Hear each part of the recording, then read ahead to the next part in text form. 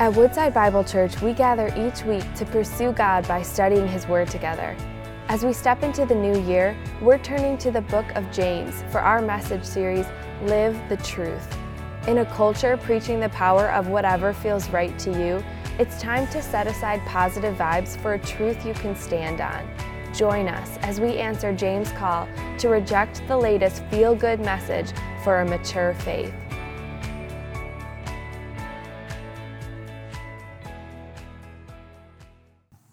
All right, this morning, if you have a Bible, I encourage you to take it out and turn with me to the book of James. We're going to be in James chapter 1 today. We've been there for several weeks now. We're going to continue to be there this morning. So James chapter 1. And you know what? One of the things that we've learned as we've been walking through the book of James is that James is written to the believer. James is written to those that have already come to faith in Christ, and he's talking about what the Christian life looks like. What should it look like for those of us that are followers of Jesus? How should we walk in a way that pleases the Lord? How should we walk in faith? How should we grow in our faith? And I don't know about you, but maybe you've lived the Christian life for a long time. Or maybe you're new to the faith, or maybe you're here and you're like, I'm trying to figure out what this faith thing's all about. And I want you to know you're in the right place this morning. But if you're here today and you think that when you come to Christ that life is going to be all roses and unicorns, then you're believing something that's false. See, the Bible never tells us that coming to faith in Christ means that we're going to have a straight path. Living the Christian life is just like not living the Christian life in some ways, and the fact that there are trials, there are difficulties, there are hard times that we walk through, right? Life is hard. It's full of trials. It's full of temptations. But the difference between the one that doesn't yet know Jesus and those that do know Jesus is that we get a different perspective. Like we have a different power that is working with us. We have Christ in us, the hope of glory. The moment that you give your life to Jesus, the full power and presence of the Holy Spirit lives inside of you. And what begins is this process towards holiness. And sometimes in this process towards holiness, God has to change us. He wants us to get to the end of ourselves so that we see that all we need is Jesus. And this is a beautiful thing. But you know, one of the most challenging things as a Christian and as a person is there's a specific temptation that most Christians wrestle with, and they don't even realize that it really is a deep-rooted sin. Especially as you're walking through difficult times, right? And this is the sin. It's the sin of comparison. Right? It's a sin of comparison, where we want to constantly measure our lives against someone else. Right? Where sometimes we give ourselves over to the sin of comparison and we seek to measure our lives against those that are around us, and either does one of two things. If we're measuring our lives against those that are around us, it can deepen the pity party that we're walking through. We compare ourselves, oh, they have it so great. Oh, they have it so easy. Woe is me. Or we compare ourselves to those that are different than us that maybe we're a step up of, and we look at their lives, and it leads us to belittle them. We do this all the time. Right? We do it at work. Right? I'm doing more work than that guy. Why does that guy get the raise and I don't? I work just as hard, if not harder. I work hard, so my boss gives me more work. Less money, but more work, right? And so we fall into this trap of measuring ourselves against other people. We do it with our kids, right? We look at our kids and we're like, hey, if you could just be like Johnny, right? Can't you be more like Johnny? Like Johnny does his homework. We do it with our spouses, right? We see other spouses interact with others, and when we go to our own spouse, and we're like, could you just be like them? Just be like them. Or we're like, hey, well, at least I'm not like him. You know? We do this all of the time. And this is a deep-rooted sin that God doesn't want us to take part in. God doesn't want us to go through this life. God desires for us, God's desire for your life is that you live in contentment. That you look at what God has provided you and has put you in, and you believe two truths. You believe, God, what you've given me is good, and God, what you've given me is enough. Everything that I have is a good gift from you, and everything is enough. And here's the key, that contentment can only be found for those that are in Christ. If you're not in Christ, then right now there's a God-shaped hole inside of your being. And you're trying to fill it with so many things, and you're living your life unsatisfied. And it's not until you place Christ in that place that you feel fulfilled and you are right. I love what Paul says about contentment in Philippians chapter 4, beginning in verse 11. Paul writes this, he says, I have learned in whatever situation I am to be content. I know how to be brought low, and I know how to abound. In any and every circumstance, I have learned the secret of facing plenty and hunger, abundance and need. And then this is what he says. I can do all things through Christ who strengthens me. Right? He's learned the secret. The secret to being content is that you can do all things through Christ. Right? You can have a lot and you can have nothing, and yet in the middle of that, you can be content. Because this contentment gives us the ability, being in Christ gives us the ability to see that we are people in the hands of God, that God is using our life in a way to bring him glory. Right? That's the purpose of our life, right? The purpose of our life is to glorify God and to make him known. And so when we give ourselves over to God, we are like pawns in his hands that he is moving around the chessboard in order to bring about his plan of redemption. And so the secret to contentment is, God, wherever I am, whatever I'm going through, whatever lot is before me, I know you are with me and you will give me strength and power to make it through. God is at work. And today, as we are continuing our series in the book of James, the series we've entitled, What Does Real Faith Look Like? What does it look like to be a true follower of Christ? One of the things that we're going to look at today is how do we live a life of faith in the midst of poverty and in the midst of prosperity. Right? Those are two extremes, right? Those that have nothing and those that have an abundance. How do we live a life of faith when we're put in this position? And so what we're going to see today is that mature faith puts possessions in their proper place.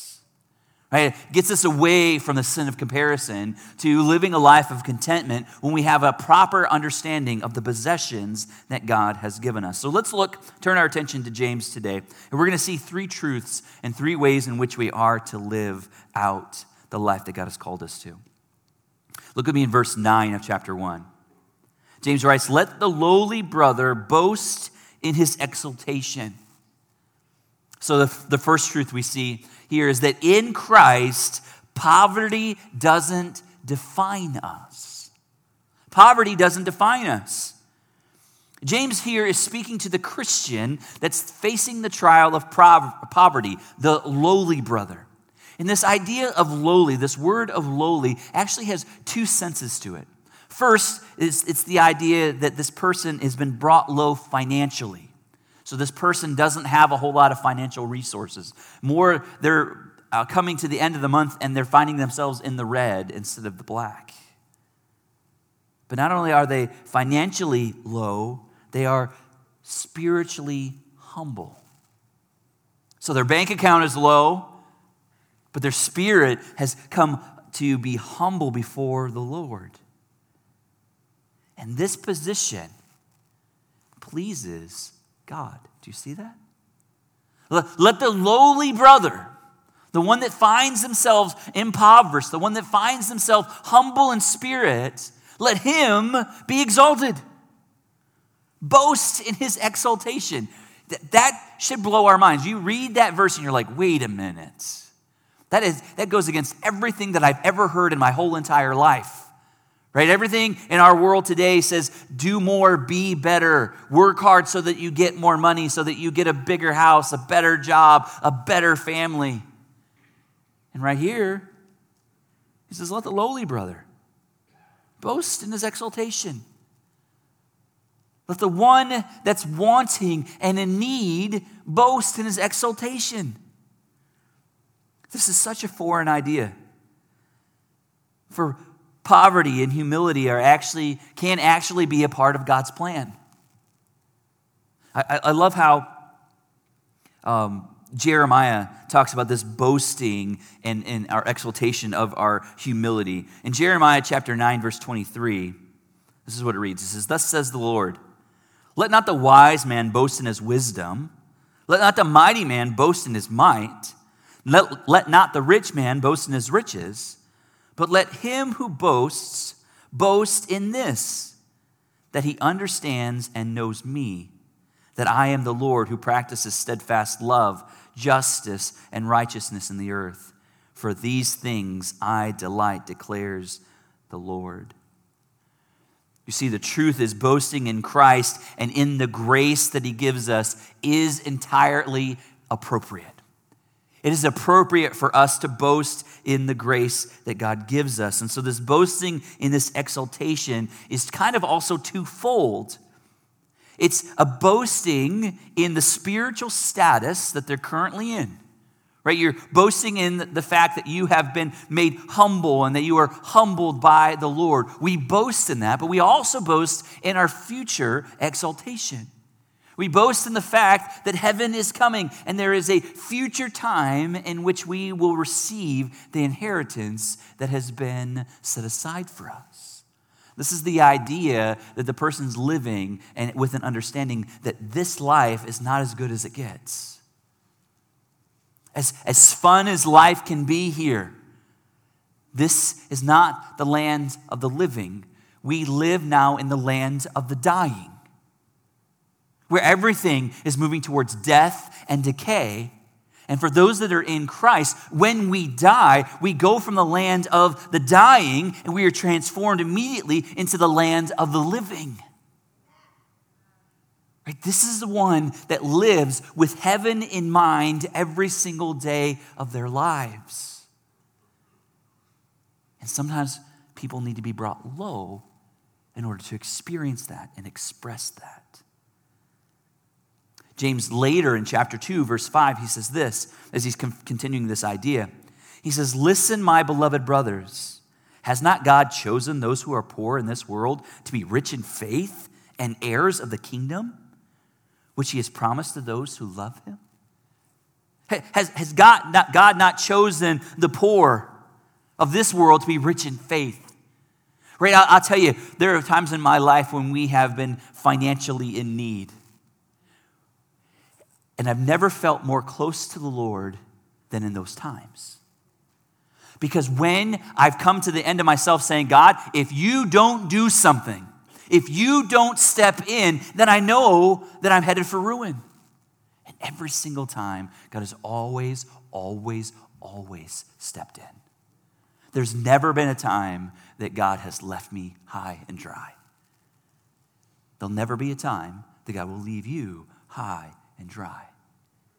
But when we come to see how little we really have and how needy we really are, that's when we turn to our Heavenly Father and we see how great that he truly is. So the person that finds himself in poverty, let them boast in their exaltation. And the point is here is that this contrast between economic lowliness and spiritual exaltation shows us the side of God's kingdom that is different than the world. This is kind of like an upside down way of looking at life, right? Life tells us that you are exalted the more that you have, right? The more that you have, the more secure you are. The more that you have, the more set you are, the more satisfied you are. And God says the exact opposite. The lower you become, the more you actually have. The point is, for believers who are facing the trial of poverty, you should not be ashamed. In fact, you shouldn't even see yourself as though God is angry at you. You shouldn't see yourself as though God is punishing you. If you would have just been better or been different, then you must be right with God, or you must not be right with God. You see, the trajectory of the Christian life is not always to move towards the bigger and better. I'm going to say that again. The goal of the Christian life is not always to move towards the bigger and better. The goal of the Christian life is just to be where God has already placed you, where we're walking in faith, trusting in Him that what He has given us is good and it is enough. I love how Scripture gives us so many great examples of how to walk this life, especially as we are tested in the area of our finances. I don't know about you, but for me, like finances are the thing that stresses me out the most. Right? And I've learned to continue to give that over to the Lord. And there are some great practices that we see in Scripture. And I want to draw your attention to the Macedonian church. And I've read this passage before, but this passage baffles my mind that the power of God living inside of people would move them to do something that is so countercultural. Right? Remember the story that Paul has been traveling around trying to raise money for the believers that are suffering in Jerusalem. And as he's going around, he says, hey, there's this need. And so they begin collecting the offering to give to these believers. In 1 Corinthians chapter 8, beginning in verse 1, this is what we see. Paul writes, he says, I want you to know, brothers, about the grace of God that has been given among the churches of Macedonia. For in a severe test of affliction, their abundance of joy and their extreme poverty have overflowed in a wealth of generosity on their part. For they gave according to their means, as I can testify, and beyond their means of their own accord, begging us earnestly for the favor of taking part in the relief of the saints. And this is not as we expected, but they gave themselves first to the Lord, and then by the will of God to us. I don't know if you caught that. But this Macedonian church, these believers were going through extreme poverty. They were walking through a time where they didn't know if they were going to have their next meal provided for them. And yet they come into this place, they hear of the needs of their brothers and sisters in Jerusalem. And they, instead of doing what the world says, well, sorry about your luck, hopefully someone else will provide because we got to take care of ourselves. Instead of that, it says they gave themselves first to the Lord.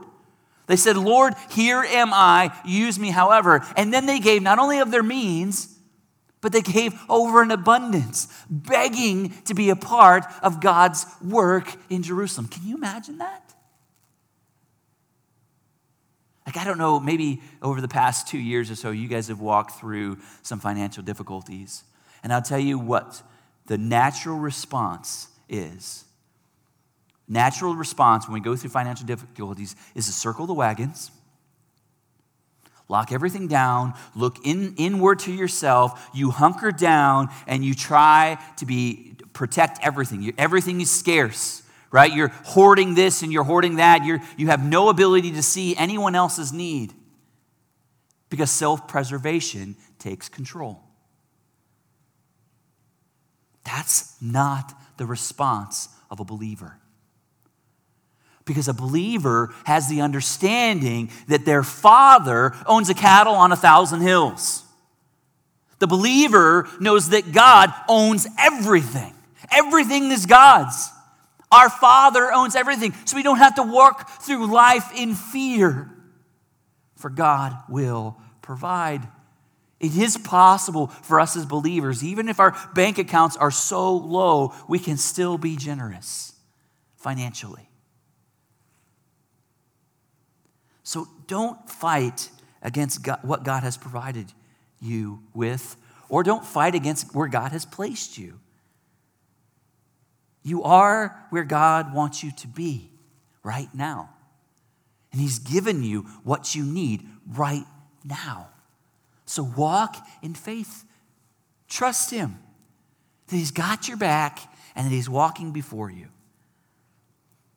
So that's how we respond to the trial of poverty. But next, I want us to see how we're supposed to mature in our faith and our possessions when we think about and consider prosperity. Look at me in verse 10.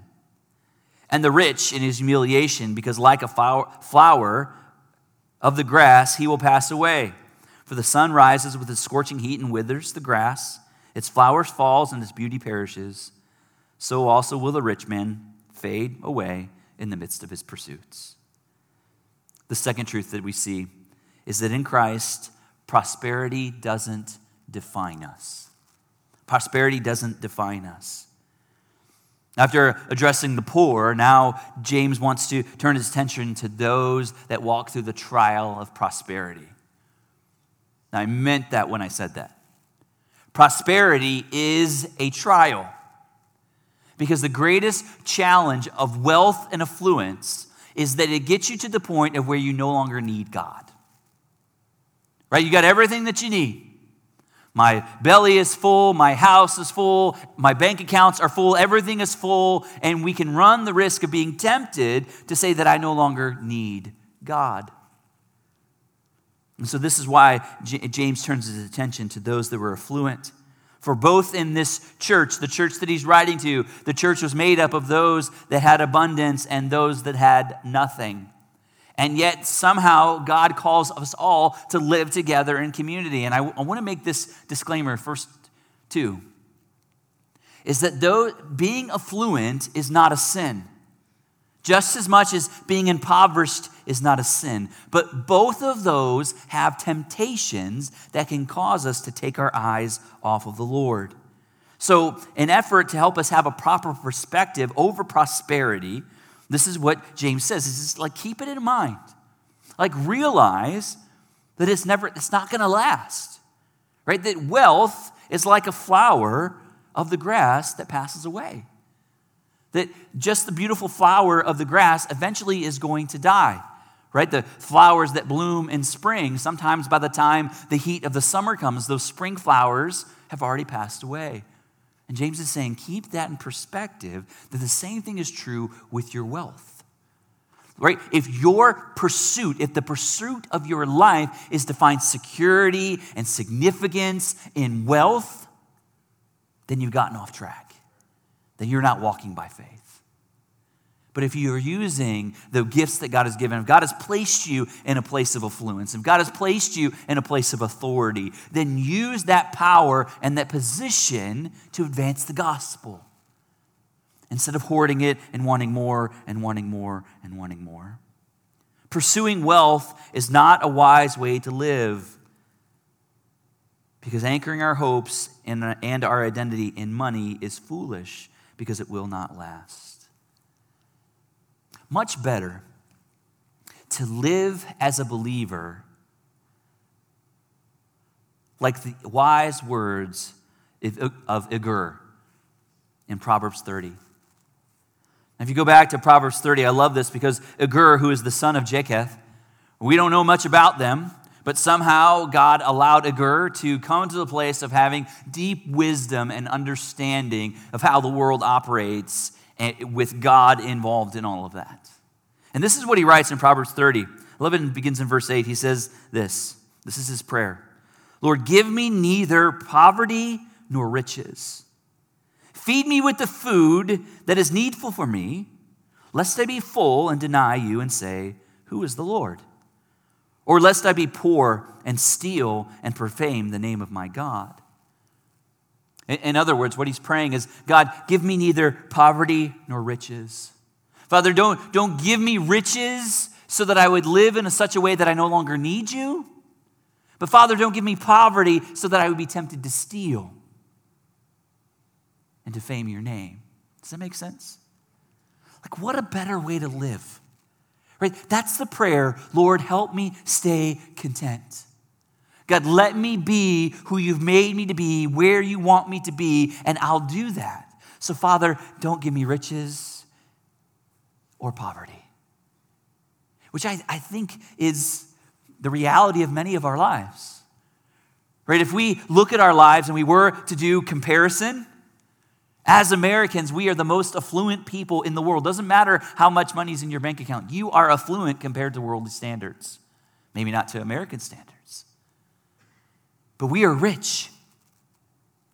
We have an abundance of stuff. Like you can go to a store, and even with the supply chain all messed up, you can go to the store and our stores are still full of stuff that you can purchase. We are not without. But yet, for us, like, Lord, give me neither poverty nor riches. All I want is you. All I want is you. So the mature faith puts possessions in their proper place. Someone that is mature in their faith understands that where they're at and what they have is of no significance. That our significance, our security, our understanding of who we are all comes from Christ. Thirdly, I want to turn your attention to verse 27. So go on down, and I feel like it's appropriate because James, the way he writes a lot of times is he'll say a statement and then say a couple other statements, and then he'll say a statement that goes back to a statement that he made before. And so this is what he's doing here in this passage as well. He's coming back to this idea of what we do with our possessions. And the third truth is this, is that in Christ, people are more valuable than possessions. People are more valuable than possessions. Look at verse 27. He says, religion that is pure and undefiled before God the Father is this, to visit the orphans and widows in their affliction and to keep oneself unstained from the world. So James here is talking about not religion in a sense that we would see like a religious act, but what he's talking about here is the Christian life. He's like, the Christian life, the true Christian life is not just something that stays inside of our mind or stays inside of our hearts. The true Christian life works itself out in outward acts. Not so that the person is saved, because they are saved, it works them out into their acts. And so religion, or walking in the ways of the Lord that is pure and undefiled, is to do this. Visit orphans and widows in their affliction. We do this in such a way so that we keep ourselves unstained from the world. Now, why would he say this? If you think about these two groups, widows and orphans, many times that's the population of our culture that is the most marginalized. Right? They're the ones that are ostracized. They're the ones that are pushed away because they don't fall into the nuclear understanding of a family. Right? There's dysfunction there. Right? The orphan no longer has parents. The widow no longer has a family. And so they're left all alone. They are people that are in the most need. And so he says, this is what it looks like. Like if we stop trying to get out of poverty, and if we stop pursuing more riches, if we stop doing that, then guess what? You have a lot of time on your hands. Right? You've been freed up from those things that can strap you down. And so now that God has freed up those things in your lives, what are we to do? We are to visit the widows and the orphans. We are to care for people. We are to be moved with compassion to engage this death-decaying world. Not keeping it to ourselves. Because not only are we called to personal holiness, keeping ourselves unstained from the world, we are called to social responsibility. We are called to be Jesus' hands and feet in this world. We are called to move towards those that are hurting, move towards those that feel like they're all alone, and we are called to engage. We're called to make a difference. And how do I know this is true? Because this is the exact path that Jesus walked. He's only calling us to walk in the ways that Jesus walked.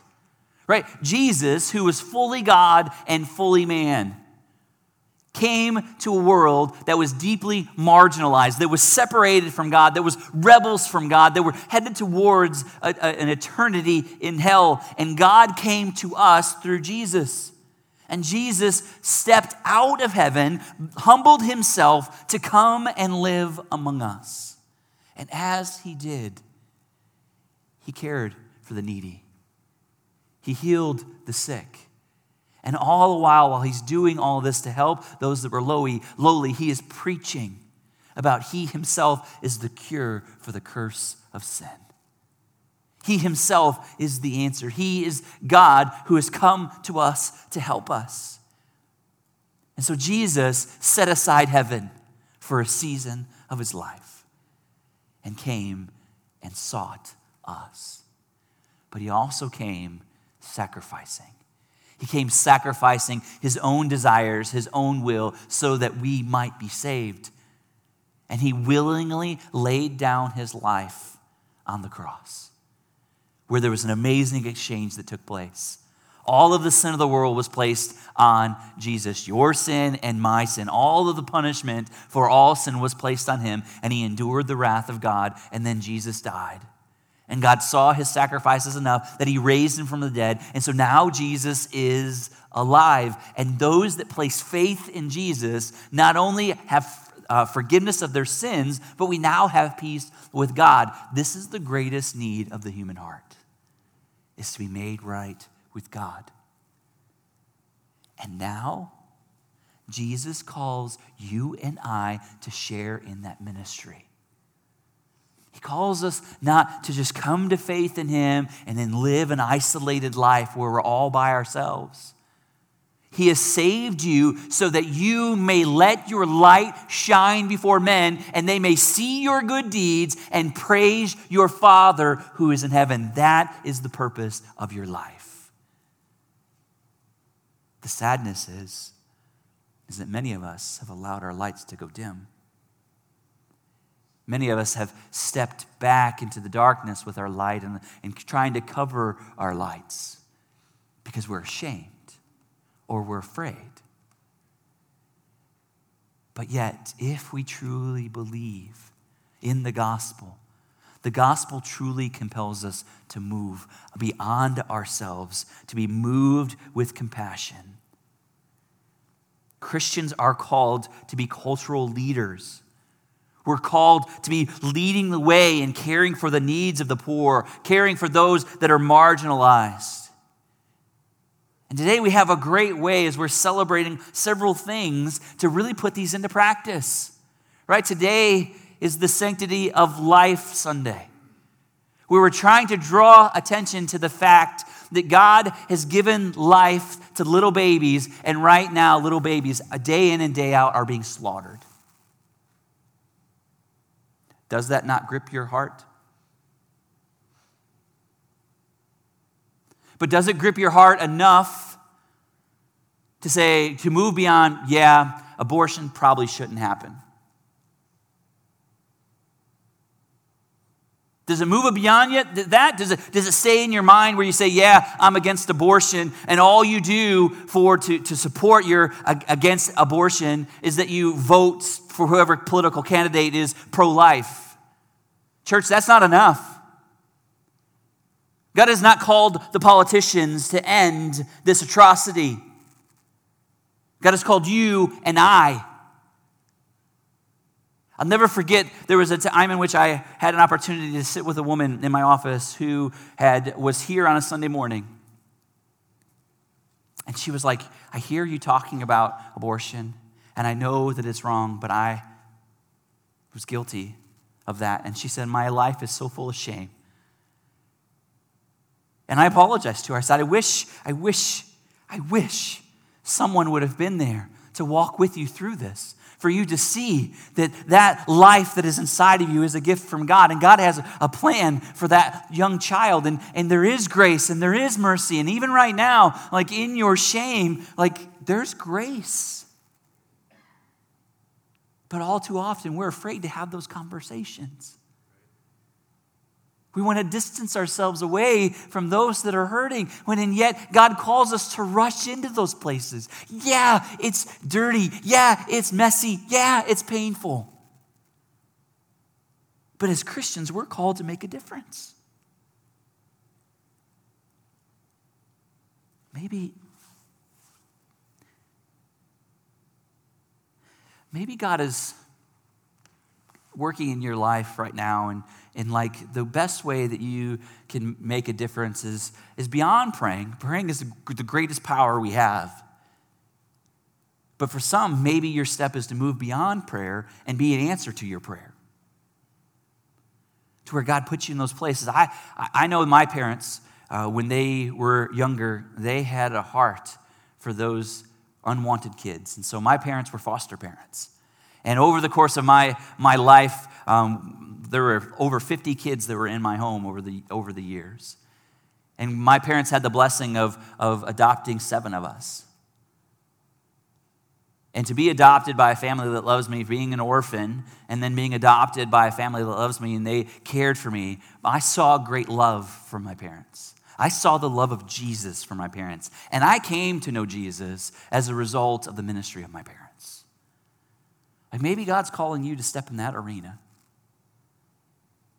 to consider fostering. I'll tell you, that's a deep need because kids are hurting. And kids that are in the foster care system, no one's loving them. They see themselves as someone that's just moving through life here and there, and no one's really sharing with them love. Maybe that's what God's calling you to do. Or maybe you can connect with one of our partners, Gianna House.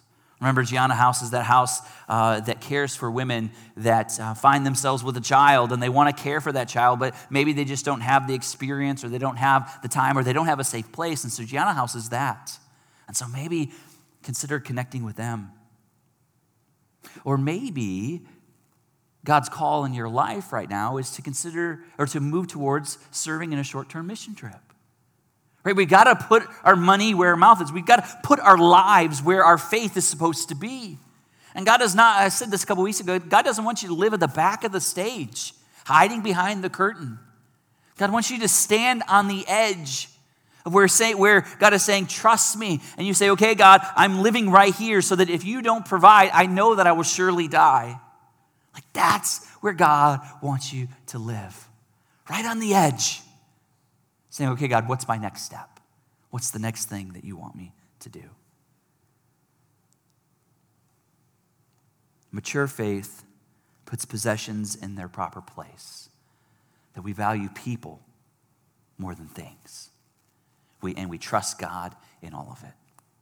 I thought today that we would end our service a little bit different, especially as we had our time of prayer and fasting, not this past week, but the week before that. And because of that, I really feel like I want to move us to be more of a praying people and to create space and provide space for us to pray. So today, we're not going to end our service in singing. Instead, we're going to spend time in prayer. And I want to lead us through 3 prayer movements. And this is an opportunity for you just to pray by yourself.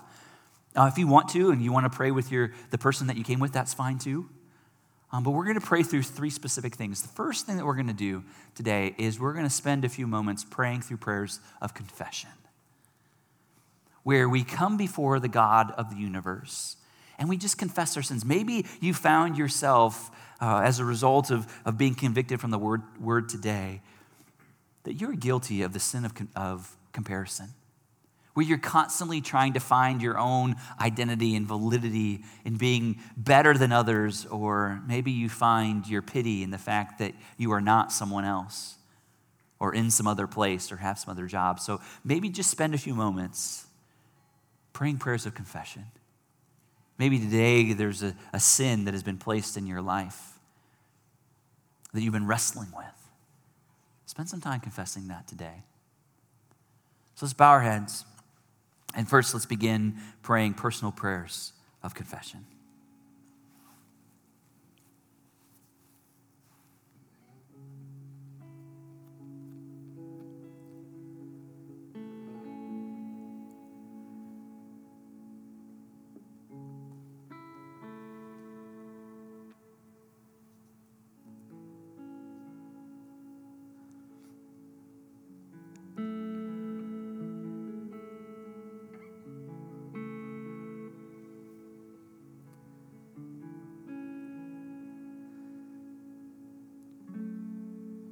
Father, we come before you knowing that you are a gracious God. And you promise, Father, if we confess our sins before you, that you are faithful and just to forgive us our sins and cleanse us of all unrighteousness. So, Father, this morning we come confessing, needing to be made clean, needing to be made right. So, Father, I pray that you would forgive us for not acting when we feel your Spirit moving us or calling us to action. Father, we confess that our affections many times have been displaced. That even this week, we've loved other things more than you. Father, forgive us. Father, forgive us for living faithless lives, where instead of trusting in you, we seek to fix things. Father, forgive us. Father, forgive us for having impure thoughts. Father, forgive us for seeing impure things. Father, forgiving us for doing impure things. Father, forgive us. Father, we realize that you are worthy of all of our days. So help us, Father, to have our eyes looking to you.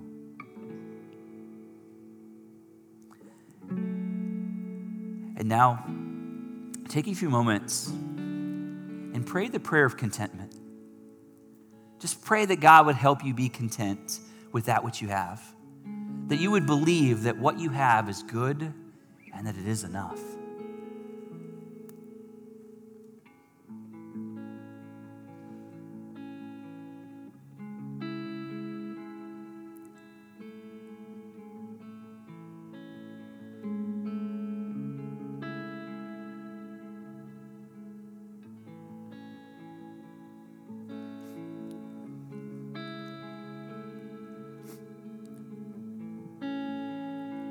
And Father, we continue to pray. We thank you for the good gifts that you've given to us. We thank you for the grace that you richly lavish upon us. Father, I pray that you'd help us to be content, whether we have little or we have a lot. Let us be reminded that we can do all things through you that give us strength.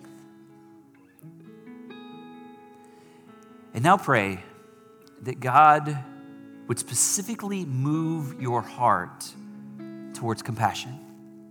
Another way of praying is saying, Lord, how do you want to use me? Be so bold as to pray, Lord, here am I, send me.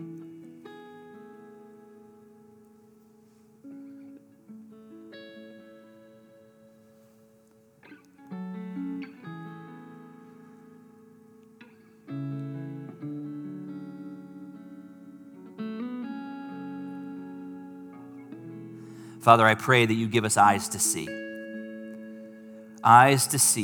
those that are around us that are hurting, those that are around us that are lost. And Father, I pray that you give us a heart of compassion. After we see, give us compassion and then move us to act. Father, I pray that we would not be believers that just simply believe in word and in thought, but that we would believe in deed, that you would move us to be your hands and feet. Father, I pray for our church in this season of life, in this year. Father, would you move us to care for the needs of our community? And would you move those that are here today to show us where our personal area of responsibility is in this great call of making disciples of all nations?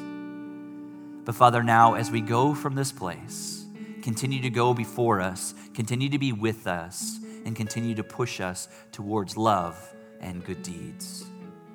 In Jesus' name we pray. Amen. Thank you for joining us as we study God's Word together.